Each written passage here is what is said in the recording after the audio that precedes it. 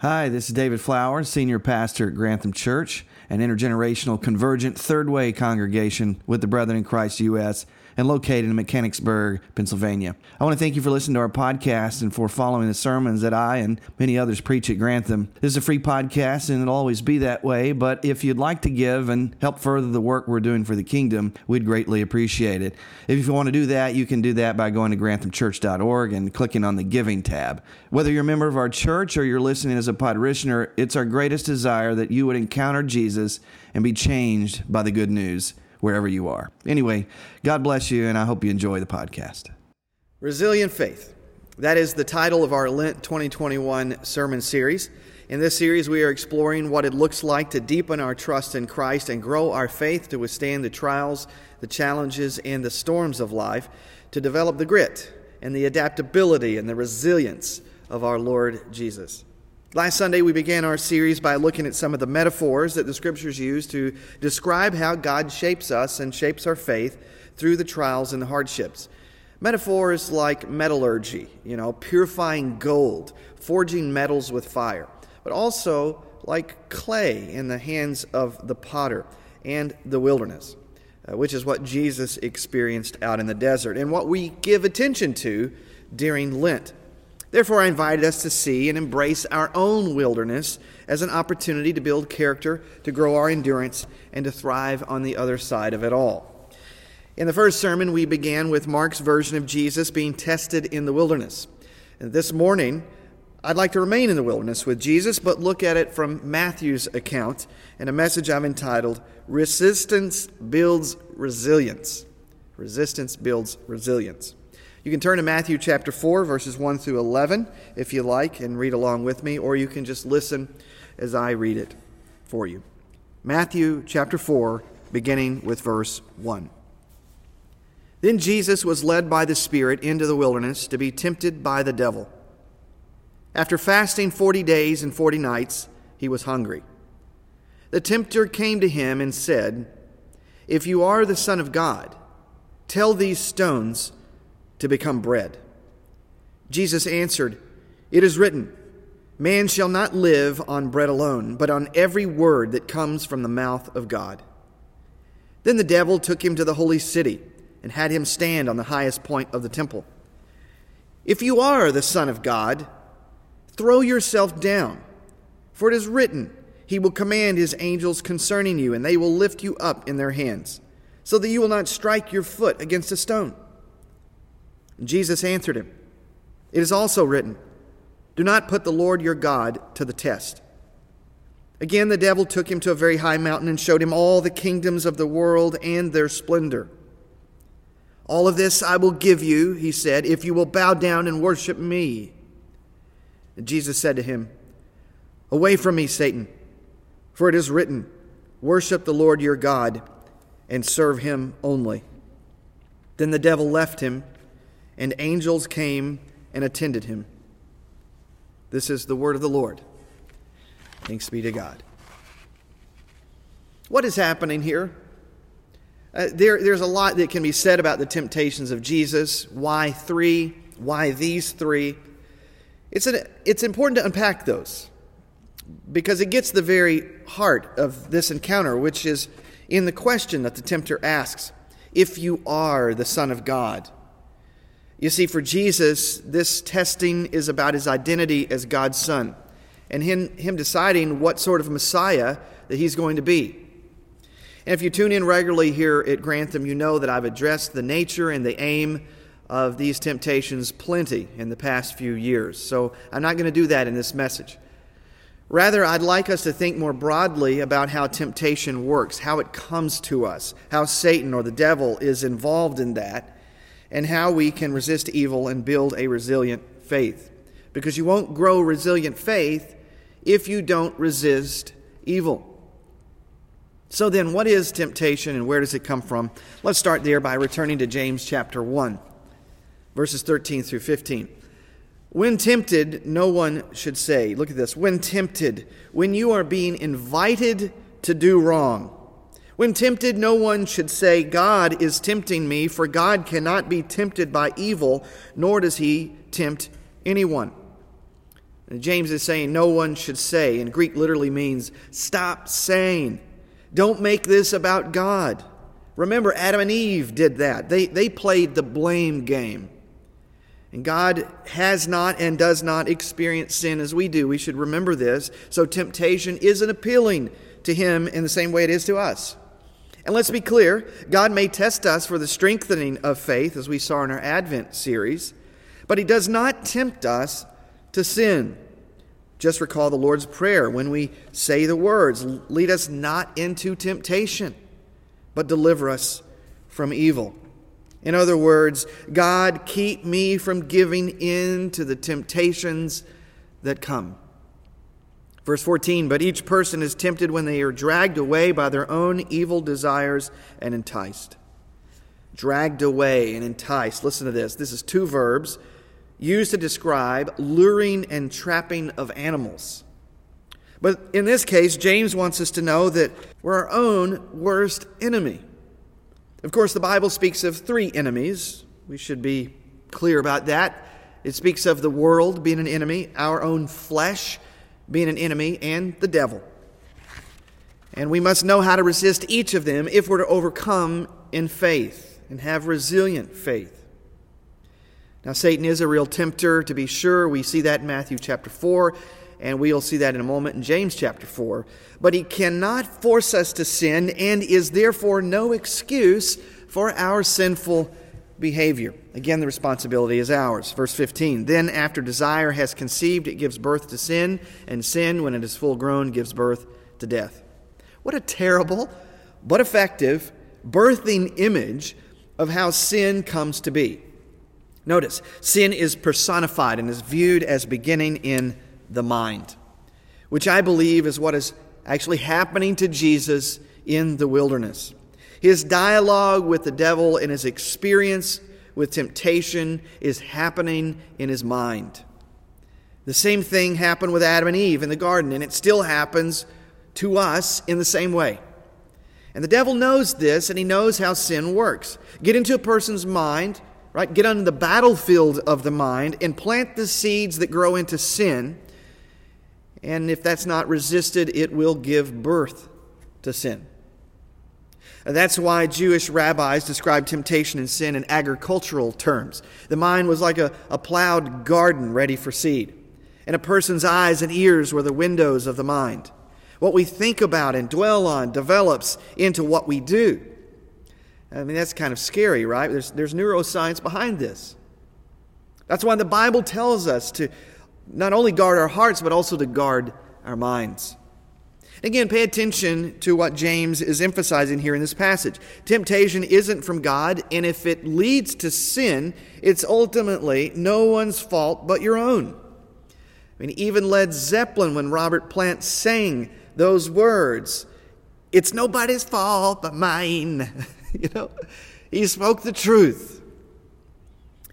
It spoke the truth. It's nobody's fault but our own. However, having said that, we would be wise not to underestimate the wiles and the attacks of the devil, which is why only a few chapters later, James says this, so humble yourselves before God, resist the devil, and he will flee from you. Come close to God, and God will come close to you. Question: how can you resist the devil if you don't believe he exists? Barna did a study about 10 years ago that found that over 40% of Christians in America don't believe that the devil is a real fallen angelic being, but merely a symbol of evil. I don't know where the numbers are today, but I suspect an even larger number of folks scoff at the idea of Satan and demons in the spirit of scientism. That is, believing that science answers all of the important questions about life, and therefore live without ever giving any thought to the reality of their presence, of their power, and their influence in our lives and in our church. And let me say, folks, if we do this, we do it at our own peril.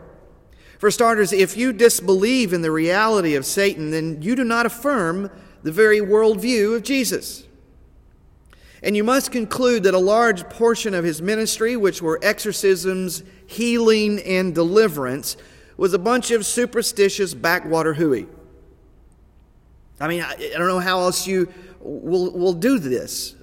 Deny the existence of Satan and demons and their influence in our lives, but to conclude that Jesus just didn't know what we know today.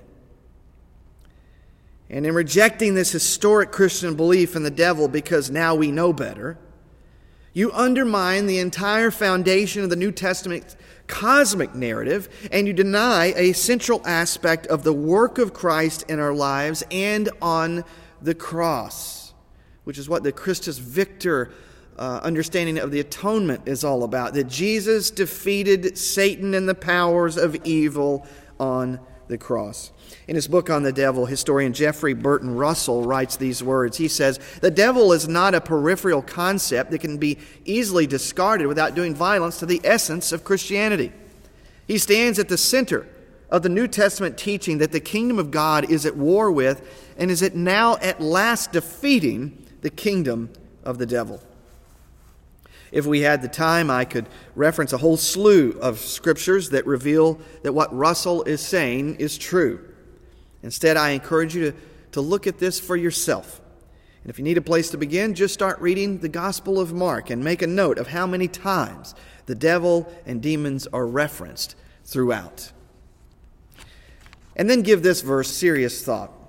In 1 John chapter 3, verse 8, John says, "The reason the Son of God appeared was to destroy the devil's work." The reason the Son of God appeared was to destroy the devil's work. So just because this aspect of the Christian worldview doesn't jive with the narrow scientism of, let's say, a Richard Dawkins or a Neil deGrasse Tyson, who want to say that all there is what science reveals and can make sense for us, at the neglect of theology, of philosophy, of anthropology, of history and metaphysics, doesn't mean it's not real, folks. And it certainly doesn't mean that disciples of Jesus get to so easily dismiss what is the central teaching of the New Testament and what our own Lord taught and practiced.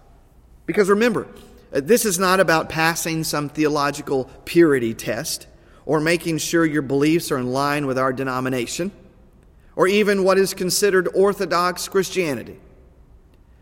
No, it's about being able to resist our real enemy who comes to steal, kill, and destroy. It's not about belief for belief's sake. It's about accepting the spiritual reality so that we might live victoriously in our earthly reality.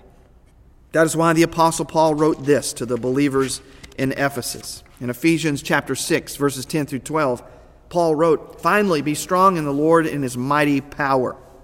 Put on the full armor of God so that you can take your stand against the devil's schemes.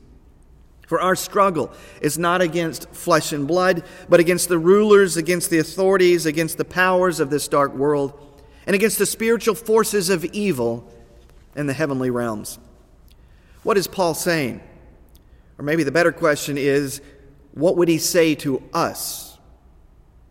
I think he'd say, "Church, you have problems that can't be solved by simply articulating the gospel more clearly and saying, 'Look at us, we're a different church.' In fact, saying that we want to be a church that leads others to the God who looks like Jesus will bring on even more opposition from the spiritual forces of evil in heavenly realms.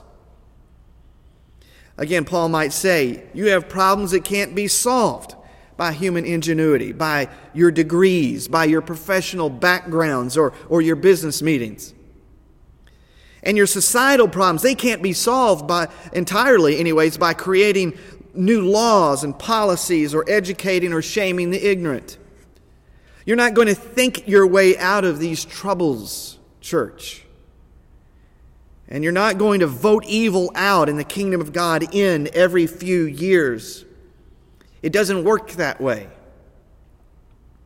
I think he'd say, church, you're ultimately not going to emerge and break free from your troubles by just using your mind, but rather by getting on your knees and engaging in intercessory devil-stomping prayer. And your real enemies, the ones you should be resisting, you can't see them. And so you can't resist them the way you do humans. Instead, you have to fight a spiritual battle using spiritual weapons. This is what I hear Paul saying. And I know that this spiritual warfare worldview seems strange to us post-Enlightenment Westerners, some of which think we know better than those archaic things that these backwater people used to believe. But not so fast, folks. Not so fast. I like this quote from Greg Boyd's book, God at War, the Bible and Spiritual Conflict. He wrote, "One is hard-pressed to find any culture prior to or contemporary with our own that does not assume something like this spiritual warfare perspective. From a cross-cultural perspective, the insight that the cosmos is teeming with spiritual beings whose behavior can and does benefit or harm us is simply common sense. It is Westerners who are the oddballs for thinking that the only free agents who influence other people and things are humans." So based on Ephesians chapter 6, verse 12, I think Paul would say to Christians living in our postmodern, anti-supernatural, materialistic, pull yourselves up by your own bootstraps, you're all you've got. You want to build a resilient faith? Then learn to fight the real battle by resisting evils through prayer. Because you can't do this without God's help. You can't build the church without God's help. You can't overcome struggles and trials and trauma in your past without God's help. Recognize that there is a spiritual evil component that creates strongholds and doesn't want to let us go. But Pastor David, all this talk about resisting and warfare, aren't we Anabaptists? And doesn't the New Testament teach that fighting isn't something Christians ought to be doing? Yes, it's true that Christ has called us not to resist by using physical violence. When Jesus said this on the Sermon on the Mount, do not resist an evildoer, he literally meant do not respond with tit for tat, eye for eye. So it's a militaristic term with violence. Don't respond that way. Don't resist that way. Sure. But as we see in the wilderness and the rest of the New Testament, we are being called to follow in the way of Jesus by putting on spiritual armor for a spiritual battle. In his book, A Theology of the Dark Side, you Star Wars fans should like that title, Nigel Goring Wright says this: "The Church of Jesus Christ is the church militant." Now, normally we would, our feathers would get ruffled at hearing something like this, but listen to what Wright says. How are we militant? We are engaged in spiritual conflict and need to be equipped for this task. To be sure, the conflict is like no other form of battle, and the weapons quite different from any other weapons. We must reimagine our notions of warfare.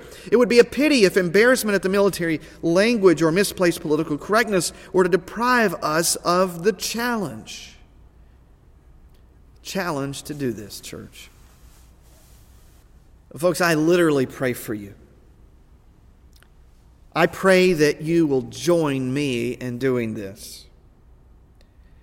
You know me, I don't say this often, but I believe that God has revealed to me that the good future God has for Grantham Church, which involves emerging and breaking free not only from the trials of this past year, but also from those unseen agents that have been around for much longer, fueling cynicism and mistrust, and that stir up past traumas and other hidden sins that quench the spirit, will only happen by us humbling ourselves before God in prayer, as James said, and resisting the devil. Only then will he flee, and only then will God come near to us in his power. So I submit to you, brothers and sisters, we'll only move forward together by us choosing to be prayer warriors who intercede for others and rebuke the spiritual darkness that seeks to take up residence in our hearts and in hearts that give it harbor. What does that look like? It looks like a manifestation of anger and cynicism and bitterness and mistrust and suspicion and pride and scapegoating. This is the evidence that evil is residing and finding safe harbor in our hearts. It's visible to those who have eyes to see it. Therefore, let us exorcise these things. Let's call them out. Let's cast them out in the name of Jesus by resisting the enemy in prayer. And if you're still a little skeptical of the devil and spiritual warfare, I highly recommend a book by a Christian psychologist named Richard Beck. He writes this in his book, Reviving Old Scratch, Demons and the Devil for Doubters and the Disenchanted.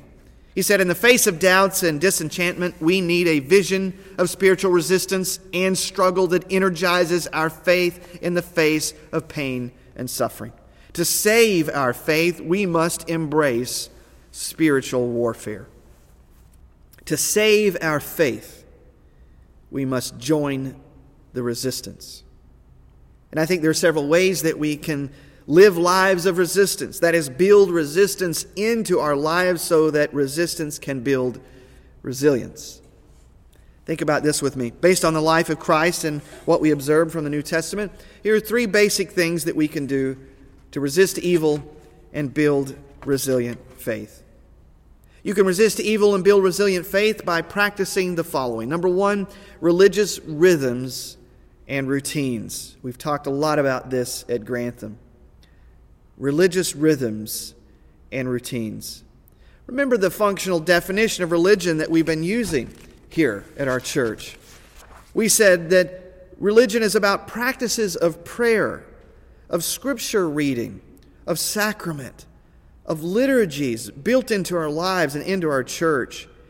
Things handed down to us so that we be properly formed in worship. As I've said before, God doesn't need our religion. We do. We need it. We are liturgical beings. And we have to have more than just Netflix and our smartphone and the news. These things and more constantly shape us. And if we don't take charge and we're not intentional about the Christian liturgies that are at work and in place, the spiritual rhythms and routines incorporate into our lives, then the world will shape us. What we think about constantly, what we do over and over again, our habits, they're what shape us, for better or worse. And Jesus knew this, which is why he wasn't just spiritual, he was also religious. How is he religious? Well, think about it. He was raised by pious parents, educated in Torah and in the Jewish faith at the synagogue in Nazareth. He took pilgrimages to Jerusalem for various feasts. He followed the Jewish religious calendar. He worshiped at the temple in Jerusalem every Passover. He faithfully observed the Sabbath and attended the local synagogue. He recited the Hebrew Shema, probably daily. He had other religious practices. He fasted, he tithed, he prayed 2 to 3 times a day. He wore a prayer shawl and tassels, which was common among rabbis. Why do we want to be more religious and not less? Because that's the example that Jesus gave us.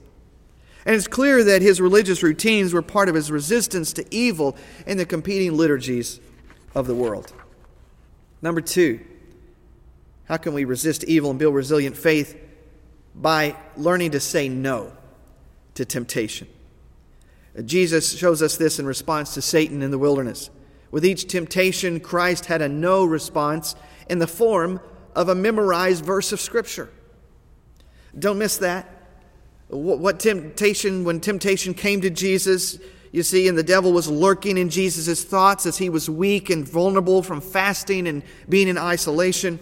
The Lord had so saturated his mind in God's truth that it immediately came to mind when he was tested. And in that recitation of God's inspired words, Jesus said no.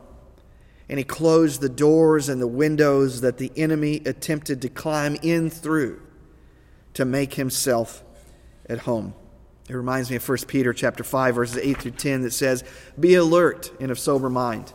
Your enemy, the devil, prowls around like a roaring lion looking for someone to devour. Resist him, standing firm in the faith, because you know that the family of believers throughout the world is undergoing the same kind of sufferings. And the God of all grace, who called you to his eternal glory in Christ, after you have suffered a little while, will himself restore you and make you strong, firm, and steadfast. Just as the angels came and attended Jesus, comforting him at the end of his trial, the Lord will do the same for you, church. But you must resist and overcome with the grace God gives you. As the Apostle Paul said to the Corinthians, God is faithful. He will not let you be tempted beyond what you can bear. But when you are tempted, he will also provide a way out so that you can endure it. And finally, number 3, how do we resist evil and build resilient faith? By using prayer as a spiritual weapon. Folks, I believe that many Christians do not pray as passionately as they could because they don't see how it could make any significant difference in their lives. I mean, if we really believed that it could shape things, we would pray more. But for many, prayer is just some self-help, therapeutic, mind-calming spiritual practice. But as we've heard today, it's much more than that for us who are Christians.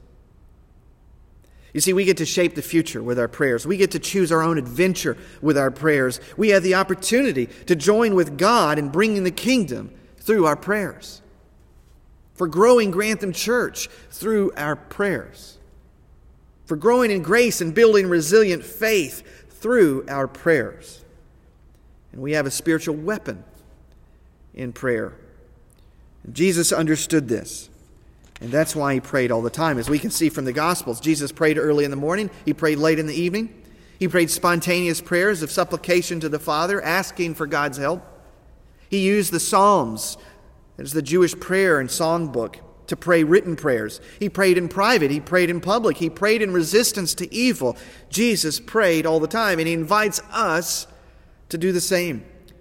You see, I get this image that we, like soldiers on the front lines, taking fire from the enemy and calling for airstrikes from on high, for the coordinates that need to be hit on the enemy. We are soldiers of the cross. We are followers of the Lamb who've defeated the devil with 2 sticks. And we believe that our impulse to fight, and we all have it. How do we use it? What do we do with it? We fight in prayer. We take that impulse and we channel it into prayer. Why? Because when we pray, things change. And when we don't pray, they don't change. That is why Paul closes his thoughts on putting on the armor of God and fighting the spiritual battle with these words. Ephesians 6, verse 18, and pray in the Spirit on all occasions, with all kinds of prayers and requests. With this in mind, be alert and always keep on praying for all the Lord's people. Church, as we bring this message to a close and we respond to what we've heard today, I want to invite you to ask yourself, what ways do I need to be more intentional in prayer against the enemy? Think about this in your personal life. What ways do you need to be more in prayer in resisting temptation, in saying no, in rejecting the flesh, and saying yes to God's will in the Spirit? What ways do you need to be more intentional in prayer against the enemy with your family, for your children, for your grandchildren? How do you need to call upon God and reach across the curtain and grab a hold and join hands with the spiritual realm, with the heavenly realms, and say yes to the kingdom come in your family's life? What about for your neighbors? And what about for your enemies? As Satan himself uses your enemies to exploit them and take advantage of them to cause you harm. How can you call upon God in prayer to resist evil and to ask the Lord to help them? And also, how can you be more intentional in prayer for our country, for leaders and politicians? We're so quick to post things and post our thoughts and opinions to social media, but how quick are we to go to God in prayer about the things that concern us the most? Folks, I will take a small group of prayer warriors who go to God on their knees in prayer, in devil-stomping prayer, for themselves, for their family, for their neighbors, for their church, and for this country, over any so-called social justice warriors, over anyone who's a good writer, a good speaker, an author, a movement leader of any kind. I'll take those prayer warriors over all the others, because that's how we change the world. And that's not to create some false dichotomy between doing some of those other things. But folks, without prayer, without fighting the spiritual battle, it's a losing battle. Friends, do you want a resilient faith? Do you want a resilient church? Then let's use prayer as a spiritual weapon and a tool of resistance that will build resilience in us and prompt angels to come to our aid. As James said, church, I say to us, humble yourself before God. You can't do this on your own. Grantham can't be what God has called her to be on our own. So humble yourself, resist the evil one, draw near to God, and He will draw near to you, and He will draw near to our church for the glory of His kingdom.